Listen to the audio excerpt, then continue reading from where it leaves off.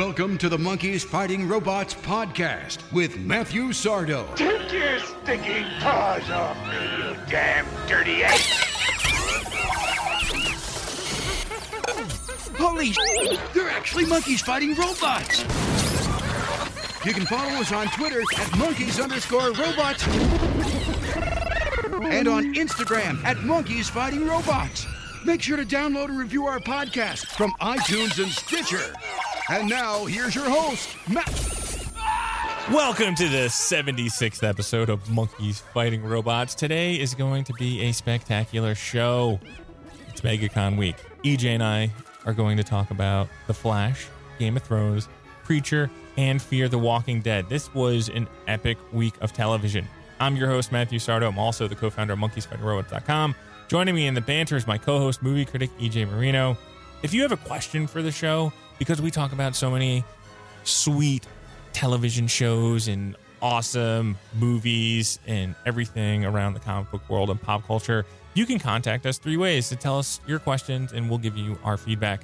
You can send us a tweet, comment on the podcast itself, or send me an email at matt@popaxiom. EJ, it's MegaCon week. How you doing? I'm getting prepared, kind of a little, it's a neurotic feeling, man. I'm getting, trying to make sure I have everything, every camera, every phone charger, every fur coat that I need to have. Yeah, it's going to be interesting.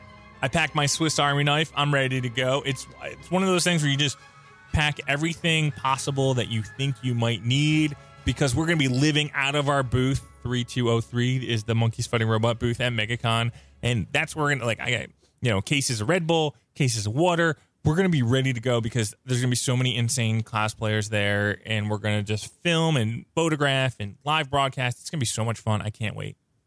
Yeah, I can't wait to meet all the cosplayers I've got to try to talk to throughout the online. I can't wait to get any interviews of any celebrities or any really awesome cosplayers. Yeah, I just can't wait to get as much footage and as much content and have a really great time at MegaCon. And we're really going to bond because it's going to be 4 days of us hanging out. Yeah, this is like going on a road trip, old school kind of style, or we're all stranded on a desert island surrounded by nerds, basically. Yeah, it's gonna be a crazy weekend, and I'm so excited. It's what I've been waiting for so long, just chalking off the days, and MegaCon is almost here. Sunday is always the most fun for me because I get to see who staggers in from the Monkeys Fighting Robots crew after 3 solid days of conning. Because people aren't prepared for conventions. I don't think they understand how much walking, how much waiting, how much standing in lines, and all the crappy food, and how you're staying up late, whether you're drinking or partying or playing World of Warcraft with all your buddies in the hotel. Whatever it is that you're doing, a con is a con, and you got to be prepared for it. It's getting prepared for a triathlon, and I'm not ready. My cardio's not there, man. But I'm gonna try to survive it. We'll see what I look like Sunday. I can't wait to live broadcast from there and Snapchat the whole thing and write on Twitter, and so everyone can know if I'm gonna make it out alive. You little hipster Snapchatter. God, one of these days I will never get on Snapchat. That's just not gonna happen. Speaking of going forward in time, backward in time, and out of place, what the hell happened in the Flash season finale this week? Almost everything happened in the Flash season finale. A villain died. We got time travel. We got drama. We got love. We got badass superpowers. Everything happened. It was a pretty crazy episode. Everyone's a little pissed at the ending, which obviously, because Barry's an asshole, we all deserve to be pissed. But I think overall it was a really good episode.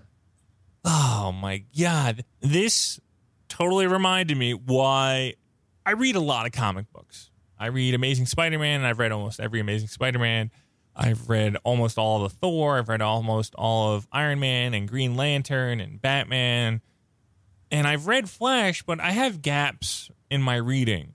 And The Flash just reminded me why I have gaps in my reading of The Flash, because stupid shit like time travel and resetting the universe and making things just not matter, the past 2 seasons of what we just witnessed doesn't matter. And then they can move forward a little bit and then reset it, and then it doesn't matter again. So it's a double doesn't matter bullshit. Ugh. Yeah, it's a lot of don't matter on top of don't matter on top of don't matter. it's cool, and it's the one thing I kind of always love. Like you said, it's a love and hate thing with the Flash, because I appreciate what they do as a superhero. I think he has one of the most expansive and insane universes throughout comic book history, and the show kind of isn't pulling much punches with it. It's getting just as ridiculous as the comic books, like with the little time remnant people and those crazy Grim Reaper Speed Force demon things.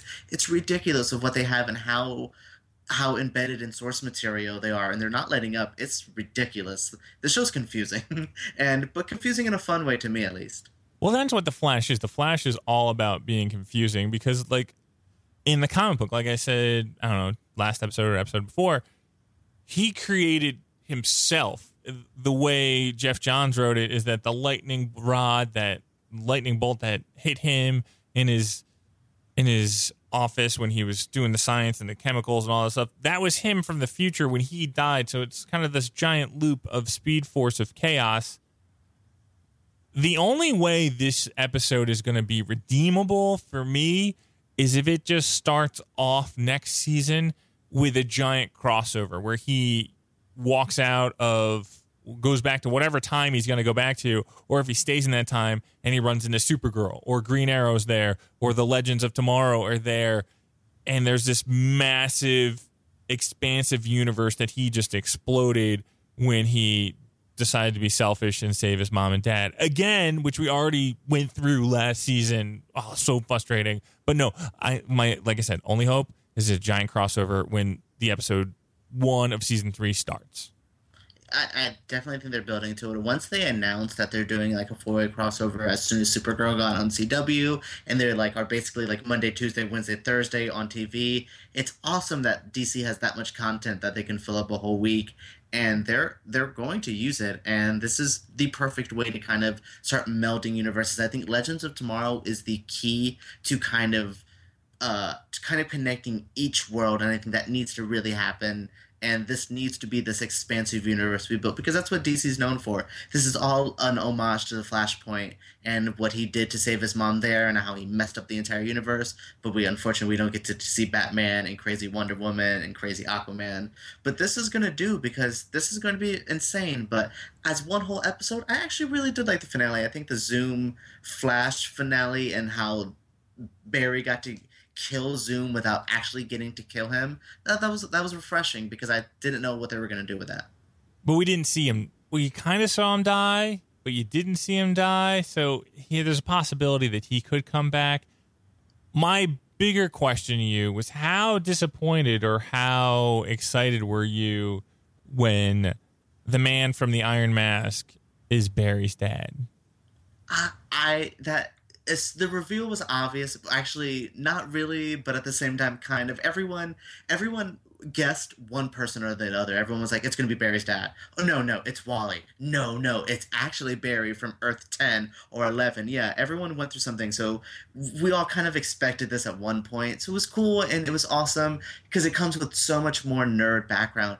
That actor played the Flash in a 90s TV show. So to kind of see him back in the Flash outfit, it just comes with so much nerd baggage in a good way, and I love it. And I thought that was such a good reveal, and the drama that Barry got to have right after because of seeing his dad. But it was awesome, and I wish they could have stayed together, because two Flashes that are Alans are awesome. Well, Alan Garrick's.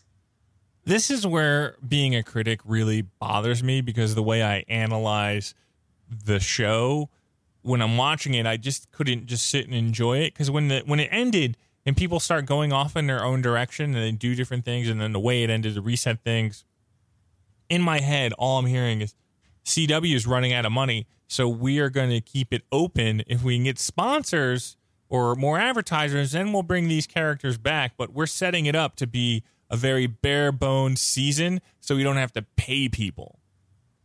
Oh, yeah, I completely agree, and they're smart of how they're running it on a business side. They're doing it the way CW, as kind of a low-budget channel, can handle something as big as they're building. I think the Flash, the DC universe that they have, is a little bit bigger than the CW. So they're doing the best they can, but I appreciate the Flash because it's one of the few things that I can turn my critic, pretentious brain off, and I love it for what it is. I always compare it to what my old favorite TV show from the 90s is, and it's Buffy. I think it has that fun, nostalgic, campy vibe, and no matter what, I turn off my critic brain, except for I was pissed that nothing happened with Jesse Quick and Wally West. We got no kind of inkling that they might be superheroes. Even if they would have hugged and sparked when they hugged each other, that would have been awesome. But yeah, that was my one critic pissed off moment. They don't even exist right now. I know nothing exists right now and everything's going crazy, but within the moment and how it happened, I wish it was a little different, tweaking that. But yeah, once Barry went back in time, it left season 3 open to some major crazy shit, and I'm actually excited for it. I'm excited for the series because I like the show. Time travel just writes yourself into a corner sometimes, and that just aggravates me because you can blame it on lazy writing, or when you're in the writing room. I mean, we could be writing this out right now and we're like, oh my God, this sounds amazing. This is what we would do, blah, blah. But then when you transition it to the screen, it comes off flat. So I can see where the writers could have thought this was a great idea, and it could have passed several eyeball tests in it, being like, oh, this is amazing, this is brilliant. But when you're critiquing stuff for writing and acting, and so many cheesy lines in this episode too, the time travel just gives it a really weak ending. Time travel is always messy, and I've accepted it as someone who likes a lot of nerd stuff, because time travel somehow, some way always finds itself. Even just saw the new Alice in Wonderland movie, and that whole movie's about time travel and kind of this messing with the past. So it's everywhere, and it's stupid and it's hard, but yeah, something about the Flash, I love the cheesy lines. I think that's something that show always gets kind of jabbed at for, and that's something I love about it. I love it for what it is, and it's campy, it knows what it is, and I think that's the biggest thing. And yeah, the time travel is the only messy part, but it's kind of a Flash signature. So do I hate it because it's stupid and kind of hard to follow? Yes, but it's close to what the Flash is. Pardon me, Matt, but the monkeys are out of bananas. What do you mean we have no more bananas? I would suggest you go to a break. MegaCon is this week. We are at booth 3203. Stop by our booth. So much is going to be going on. We have Team Robot and Team Monkey koozies. Stop by our booth, like us on Facebook, and get a koozie. Decide what team you're on. Are you on Team Monkey? Or are you on Team Robot? This is what's going to happen. The epic battle will be at our booth 3203. Also, we're going to do live broadcasts on Facebook and Periscope because we want to interview as many cosplayers as possible. We want every cosplayer at MegaCon to stop by our booth and tell us who you are wearing, who made it. Give us all the details to inspire cosplayers around the world. Also at our booth, once a day, we are going to do a cosplay catwalk where we get a whole bunch of cosplayers together and they strut their stuff. And the cosplayer that struts their stuff the best wins the prize pack for the day. And we have a giant box full of prizes to give away to you. Also, furthermore, even more excitement out here. The official Monkeys Fighting Robots comic book is coming to life, and we brought an exclusive print to MegaCon. It's a double-sided print. It's really huge. It's almost poster size. It's a poster. Come by our booth. You can purchase that for $5. If you buy it, you get 2 free koozies. Support Monkeys Fighting Robots. Support the comic book that's going to come out of it, because who doesn't want to see monkeys fight robots? Everybody wants to see that. Stop by our booth. MegaCon's going to be insane. Booth 3203. Make it happen. Welcome back to the Monkeys Fighting Robots podcast. Game of Thrones proves once again why it's one of the best television shows on the TV. I watched The Flash, I watched Preacher, I watched Fear the Walking Dead, and it was child's play compared to the epic story writing of this week's episode of Game of Thrones. All I have to say is hold the door. Yeah, every fan of Game of Thrones can no longer hold the door for somebody without shedding a tiny tear every time. What a beautiful ending to such an awesome character. As sad as it was, and as, I don't want to say unnecessary, but as much as I didn't want to see Hodor go, it was a badass way for him to go. It was awesome. I think it was such a beautiful scene, and how they told the story. That's some interesting time travel storytelling right there. Really, really cool how that worked out. Game of Thrones doesn't usually give you the epic hero's death. It's usually the shittiest way possible for a hero to die, and then you're really torn up as a fan. But this was one of those times where you're like, wow, he's going to make this happen. He's going to save the day, and he's going to keep back this horde of zombies to save Bran. And it was beautiful. It was so beautiful. Yeah, the show needed it. The show really, really needed a beautiful, honest hero moment like this. Because you said the Starks, awesome, badass people, died in a horrible fashion at the Red Wedding. So we got to see a true character die like a hero should. And yeah, it's awesome. I don't want to keep harping on it because I'm going to get emotional talking about the really badass relationship they had and how much we learned about them. But yeah, it was perfect. It was the perfect way to end that awesome episode. White Walkers, one of the main reasons why I watch the show. I love magic. I love fantasy. And we're going full-blown fantasy with this show right now, and I am enjoying it. Yeah, we dipped so far into magic, and I'm a huge White Walker fan. And as a fan of the horror genre, I really needed something like this in Walking Dead. It's a very political drama. It's a very family, royalty drama, but this was something I really needed. The zombies, that awesome White Walker king, the backstory with the Children of the Forest, everything about it, and everything White Walker related, I need 100% more of, and I think I'm going to finally get it. Because the White Walkers can really throw off all of this dynamic for the Iron Throne. Everyone's fighting for something and everyone has drama with other people, but we have these badass ice zombie creature monster things ready to kill everybody. Yeah, who gives a shit about the Iron Throne? Like you said, you got this awesome villain that nobody knows about that's just going to tear through people, and it's, oh man, I can't wait till the sides are united and it's just a big battle. I don't know, will I ever see that?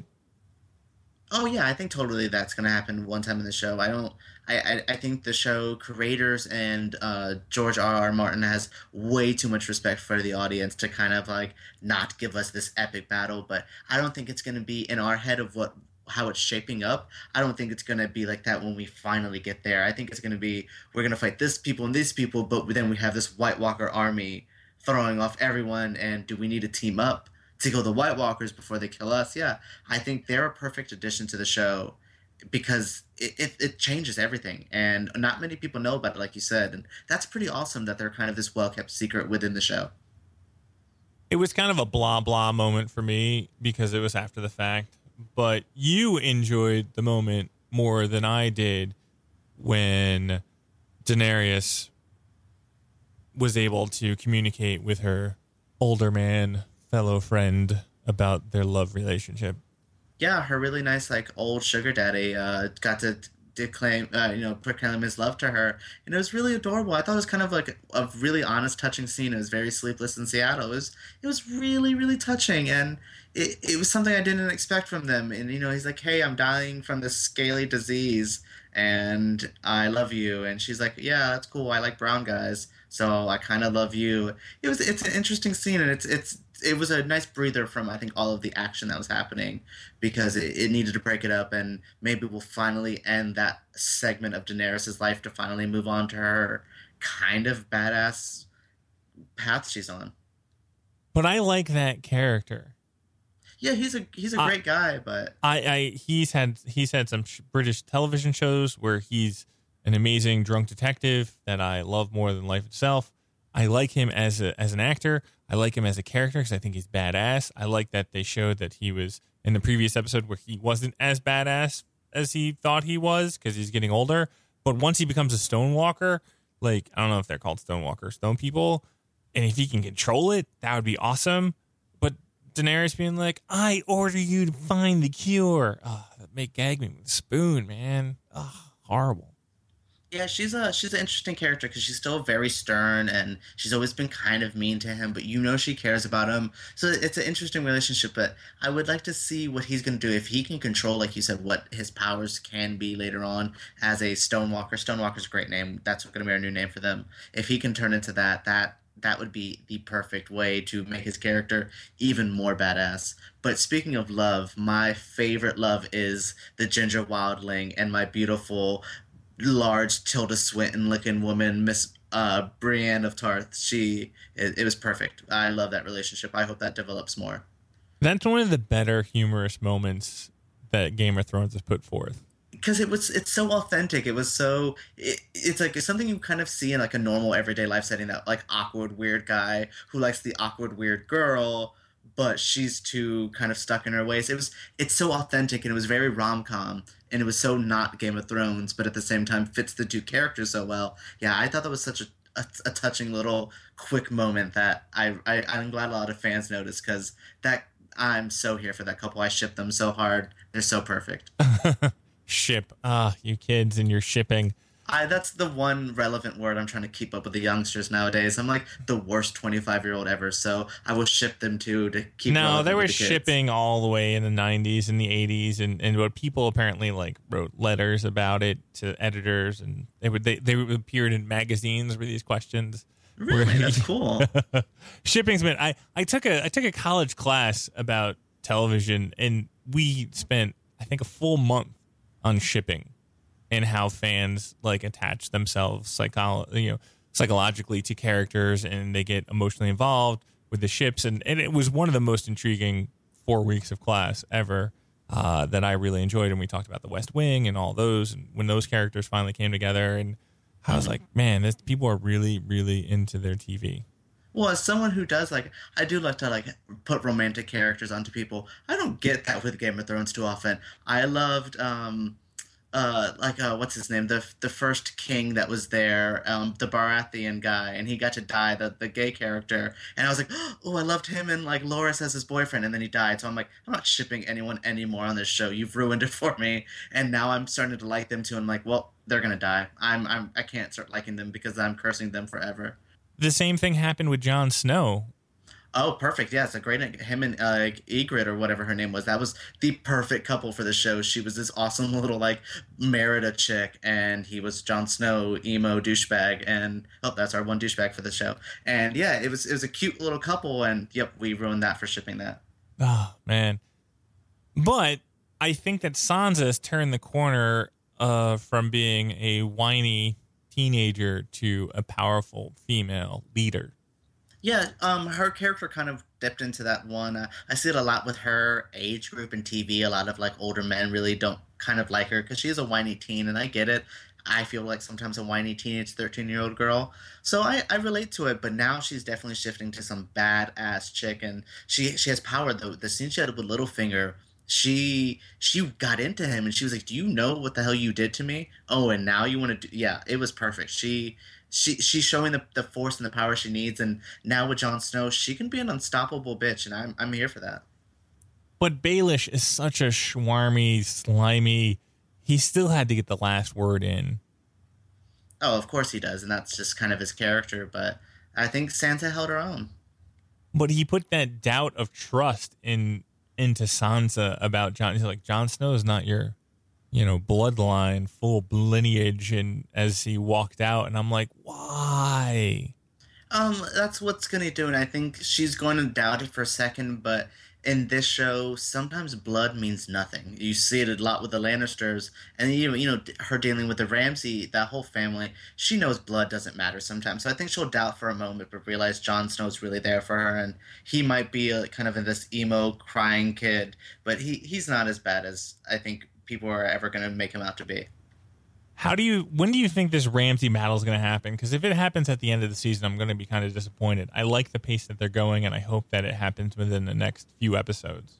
Yeah, I told you my prediction for that was episode 9. I think that's when... That's the end! That's the end of the season! Well, hey, you know what? If that's really the end, I think it's worth it, because rarely they do kind of give you that that episode 9 and then episode 10 is like the big episode, but it's the episode it needs to happen. It's the infamous Game of Thrones episode 9, and like I told you last one, I hope it's a Stark rebellion. I hope all of them get together and really get the revenge they need to get. Because now look at Arya. She now went through another test and passed it, I think, and I think her character is getting built up again as well. She didn't kill that person yet, and there was a little doubt on whether or not she was going to do it, because she doesn't want to kill blindly, but the faceless person doesn't ask those questions. Faceless just does what they do. But I did like all the gratuitous boob shots in that part of that. That's part of the episode. Well, it's Game of Thrones. It's blood and boobies, blood and boobies, blood and boobies, and it's a good moment, because Game of Thrones really didn't have it, and they had that weird like baby dick scene that we didn't need as well. So. Oh yeah, you had to bring that back up. I was like, trust me. As a fan of like shock movies and gross shit, I was like, Game of Thrones added baby dick to their list. Like, I really wanted like full frontal male nudity, but not that, guys, not that. I would be perfectly happy if they removed the boobs from the show and showed more dragons. When they wanted to show boobs, they showed me dragons. I'd be perfectly fine with it. Oh, yeah. I would trade any of the nudity in that show for some dragons, some magic, something else. But, hey, it's Game of Thrones. It's going to be boobies and blood and dragons sometimes. AMC went into a new direction this past Sunday with the premiere of Preacher, directed by Seth Rogen. I really enjoyed this episode of the show as a pilot. I didn't read the comic book, and I specifically didn't read the comic book once this got announced, because I want to enjoy the show and have the mystery come at me and be surprised along with the audience. It's going to be really tough to miss the spoilers since I write about this stuff, but I want to truly enjoy this show. It has an amazing feel to it. It has a comic book feel to it. All the characters are really awesome in a way where they're just well put together, all in one pilot episode. I just thought the pilot episode was brilliant, and I don't think you could improve on it. No, that's exactly the tone it needed to show me for what it was going to do. It sold the show well. It introduced characters well. It gave you enough to make you question, but it gave you enough answers to kind of answer some of what you were kind of thinking. Yeah, it was perfect. It's the ideal pilot for a TV show, and it's something I wanted from AMC, because they do something with the horror genre with Walking Dead and Fear the Walking Dead, but it's not the horror I like. I like Robert Rodriguez. I like campy, filthy 80s slasher movies, and this is close to it. It's bloody, it's funny. Yeah, it's really funny, but not a forced comedy that I end up hating in a lot of TV shows and a lot of movies. It's very organic. It's very in the moment. And the blood, it's gratuitous, but the perfect amount of gratuitous blood. Yeah, I completely agree. This is exactly what needed to sell me on the show. And Dominic Cooper as the Preacher, perfect. Awesome performance.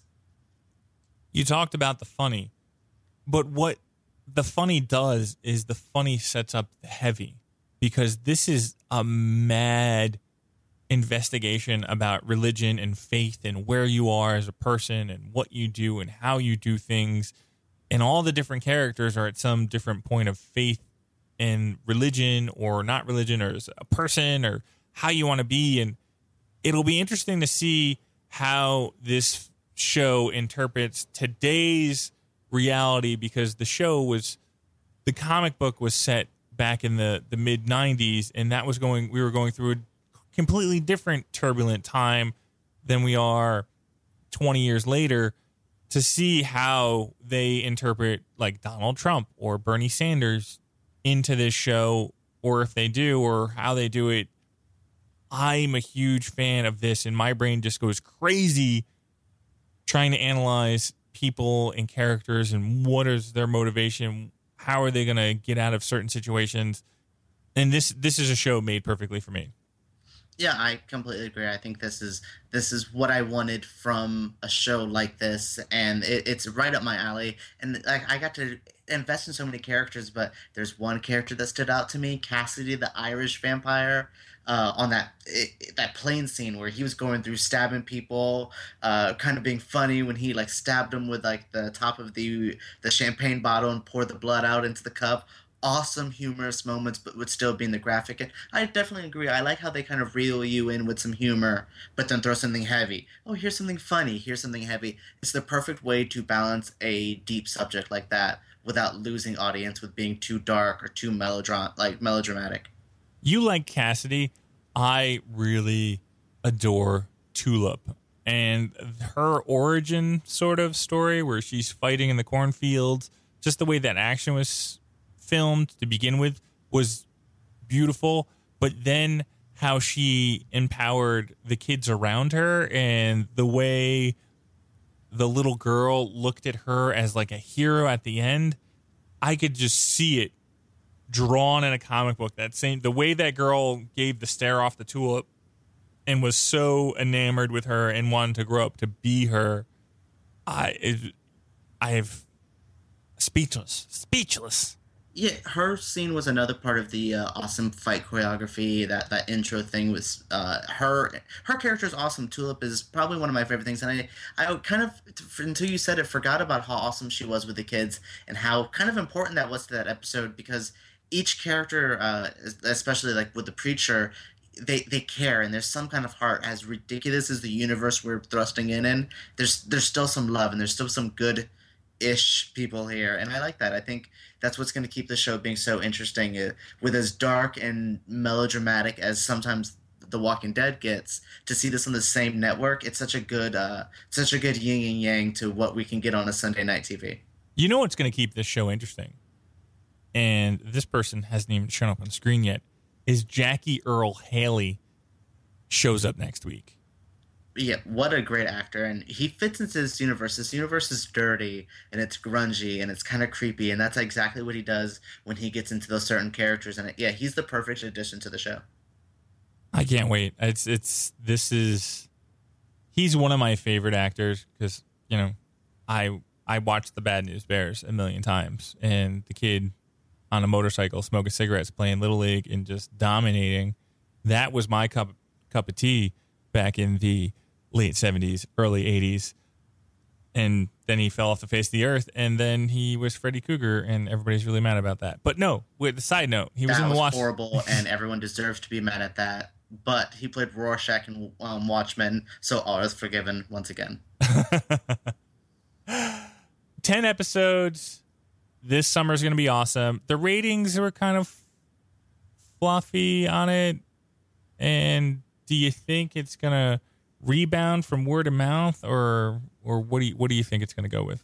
My initial prediction was it was going to fall off second week because the show was too niche, or it was too out there and obscure and too graphic for people. So to see it low the first week was kind of interesting, but I think the word of mouth is really going to help it because a lot of people really dug it. And sometimes I don't want to say ratings don't matter because it does matter to people, but so many people watch things online, so many people get things illegally. So people are talking about it and people really, really like it.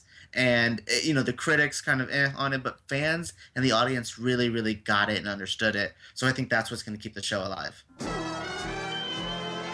The mid-season finale of Fear the Walking Dead was this past Sunday.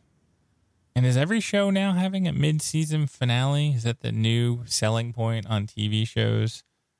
I don't know when mid-season finales became a thing. I just felt like one time I was watching a show and they're like, all right, mid-season finale. And I'm like, this is new and now it's never going away. I kind of hate it, but it gives it for good drama in the middle of the season because now the creators and the writers know they'll take a break and need to give you an awesome cliffhanger and kind of throw the story in a different direction. And Fear the Walking Dead did that really well.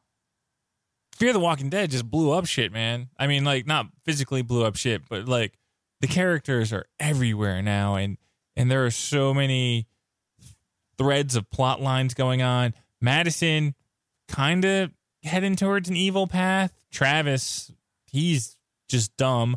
Nick is covered in blood. Travis is gone, man. Travis needed to go forever, and I was so overjoyed. Like, dumb, gone, bye.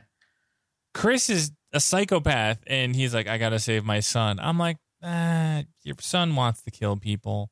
You probably shouldn't try to save him. Yeah. Just let him go be crazy, evil, sadistic person, and can we just focus more on people like Nick and stuff like that, where I actually care about them. Well, I don't understand. I understand, but I don't understand Nick's dilemma. He's upset because they destroyed that plantation and they ruined things, correct? Yeah, I think that's basically like the core of it. And so now he's going Forrest Gump and just going to go walk in the zombie world for a little bit. I think that's perfect for his character. He's a wanderer. He's not going to fit in with people, and if we can expand the Fear the Walking Dead universe and to see him kind of go to different tribes and kind of be a wanderer drifter, I think that would be cool for him. Because in Walking Dead, no one ever should be alone. We've learned that not many people, other than Michonne for the while when she had the zombies attached to her, no one really does well by themselves. And I think Nick could be the character to maybe survive for a little bit by himself until the group needs to all get back together at one point. I think he's going to run into Alex, the Asian girl from the plane. That's a good way of connecting the story more and kind of giving him a character off from the main core people. And then, like I said, Chris needs to just die. Travis, he's one of those people that foil you when you're trying to survive. He's like, we don't need to do that. And then you're like, wow, Travis, thanks a lot. I'm getting eaten by zombies because you're an idiot that wants to save your crazy son. Madison, do you like her story arc in season 2 where she's becoming this alpha female? Yeah, I definitely did not predict that for her character. If you would have told me in season 1, you actually told me kind of in the beginning of when we started talking about it, the second season, that you thought she was going to be the Rick Grimes, and I kind of brushed it off. But no, she's taken this alpha female role really awesome, and it's a different way, totally different direction from what I thought for her. And it's kind of cool to see this awesome female lead, but she's getting a little kind of crazy. You kind of call it a little evil, and I kind of agree, but I think it's a good twist for her. But no one's going to be as evil as my Queen Cecilia. Loved her. One of my favorite villains on TV in a while.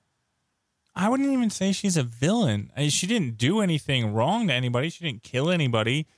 She was the mob leader at the time, but as far as villains in the Walking Dead universe, she was pretty easygoing. Yeah, and I think that's what kind of I felt like I can see more underlining her, and especially with her religious background and how she kind of viewed the zombies as something different than what we normally view zombies as, and the Mexican heritage she has. I thought her character was really cool, and I'm kind of hoping, finger crossing, that she's not dead, because seeing her more on the show would be something I would really love. Oh, I take back my whole her being a nice villain, because she did massacre all the people from the church. Yeah, I was going to kind of like let you brush that over, that she didn't just murder a bunch of people, but she didn't murder them by her own hand. I mean, that's but relatively... Yeah, and I think that's what I like about her villain is she's different than what we get from like what the governor was or what Negan is on The Walking Dead. Is a lot of hands-on villains, and she's not this big crazy man, but she's this evil, conniving kind of a cult-like woman, and I think that's very interesting, and I would love to see if we can expand on her way more. And you think she's still alive? Oh, yeah. The rule in TV is unless I see you get ripped apart, you're still alive. No, she's not dead to me. I need to see her like torn apart limbs until I can check that off. We were talking about shipping earlier and how I was just like blah, blah, blah about it. But then during our pre-game when we were talking about this, I was like, I really wanted Nick and Ophelia to get together, and apparently I shipped those two. Yeah, and it's a proper ship. I think it's justified, but Ophelia turned around to a different character than what I thought she was going to be, and now I think her with Nick would be even a better pairing if we could have got that, because that was cute, and Ophelia, it wasn't a waste of time as I thought she was going to be. Yeah, at the beginning of the season, we thought she was going to be the first person to get whacked off. Yeah, I'm glad we didn't put money on that, because we were really off on this one. I'm trying to figure out where Victor Strand goes from here as far as a character.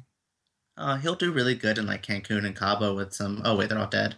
He just needs to have this really weird story kind of going off on his own. Strand kind of disappointed me. I think... the Madison character kind of took over what I wanted for Strand, and Strand's kind of falling into obscurity, especially this episode. He didn't have as much impact as he should have for a mid-season finale. No, he was definitely out of the.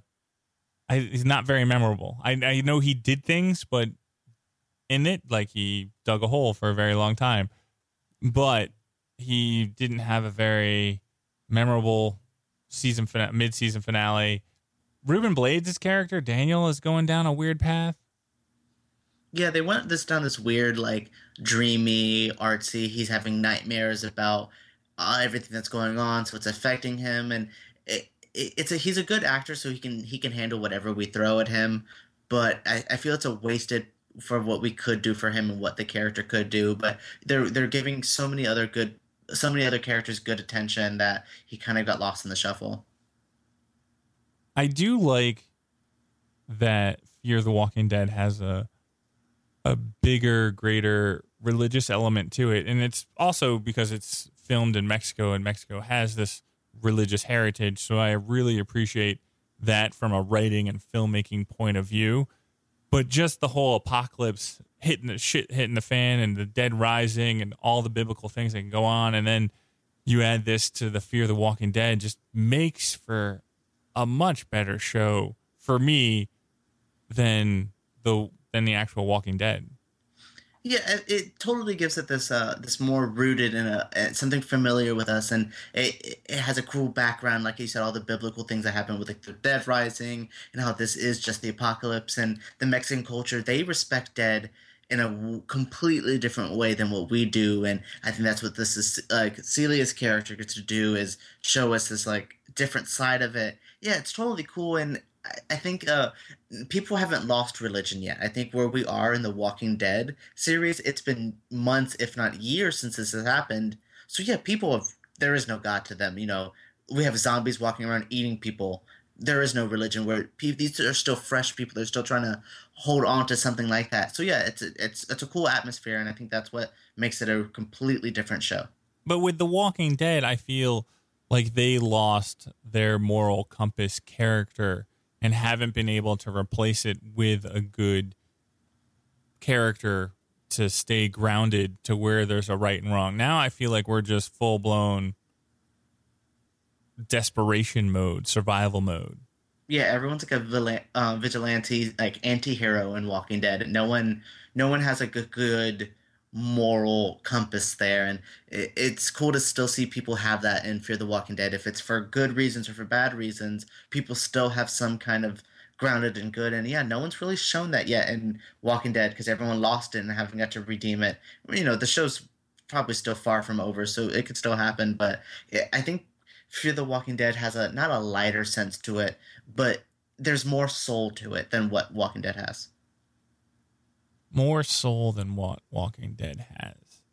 That's an interesting comment. I was, because I'm going through the names of the people or the characters that are on The Walking Dead right now and trying to figure out who that, you know, because I'm like, Beth is gone.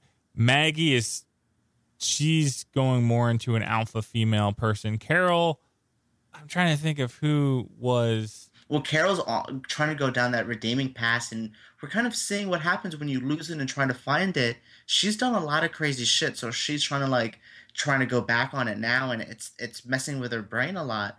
And no one's really gone that path on Fear the Walking Dead. So if we can still keep it, I don't think we're gonna have the struggles that a lot of people on Walking Dead have.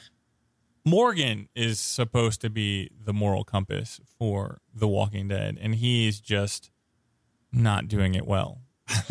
Yeah, he's like he tries to be this Batman, like, we do not kill, we do not do this, but like ends up like doing crazy shit when he needs to. And I'm like, do you practice what you preach, my friend? Because I don't think you are. Let's make our predictions now and kind of like write it down on a piece of paper for Fear the Walking Dead. Who do you think is going to die at the end of this season?